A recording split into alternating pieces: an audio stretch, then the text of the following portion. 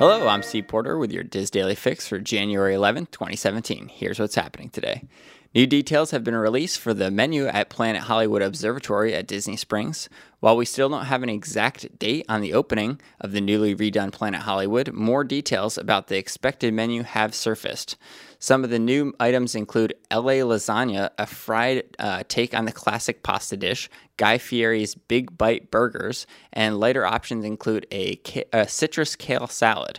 While all this sounds wonderful, I'm hoping the refurbishment and the changes to the new menu give this restaurant a fresh start, because before the remodel, this restaurant was kind of known as one of the worst on Disney property.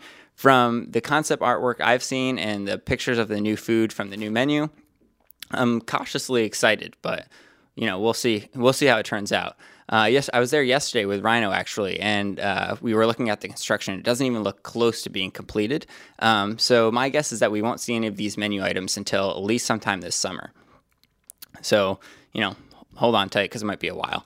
But in more news about food, Tables in Wonderland will once again host Epcot's International Flower and Garden Festival sneak preview. The buffet will give guests a look into some of the dishes that will be served at the outdoor marketplaces, as well as some of the beers and wines that will also be served during the festival. There will also be a presentation about what will be new and exciting that will be coming to the festival this year. So that'll be kind of cool. It'll be on February 19th from 12 to 3 p.m. at the World Showplace Pavilion. The cost will be $145 per person.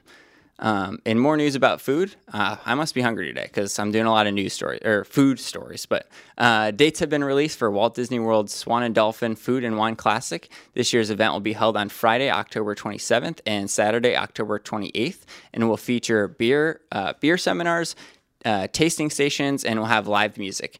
Menus for the 2017 event are not yet available.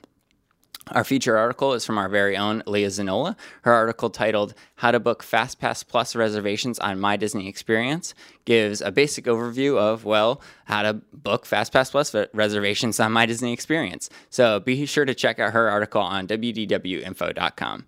Trending on the dizboards.com today is a thread started by poster Julie ZP, I hope that's how she wants it pronounced, asked, which park is the least horrible to go on a level 10 day? So like a really busy day is what she means. There's a lot of votes for Epcot, but there's also many differing opinions on why other parks are a good choice too.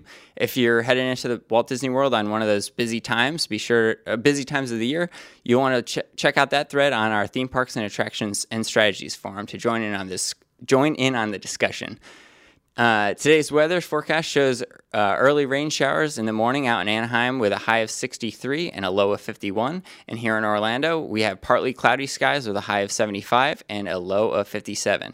You can find links to all these stories and more on our Daily Fix main page at wdwinfo.com/dailyfix. That'll do it for me today. Be sure to join us tomorrow for another installment of the Diz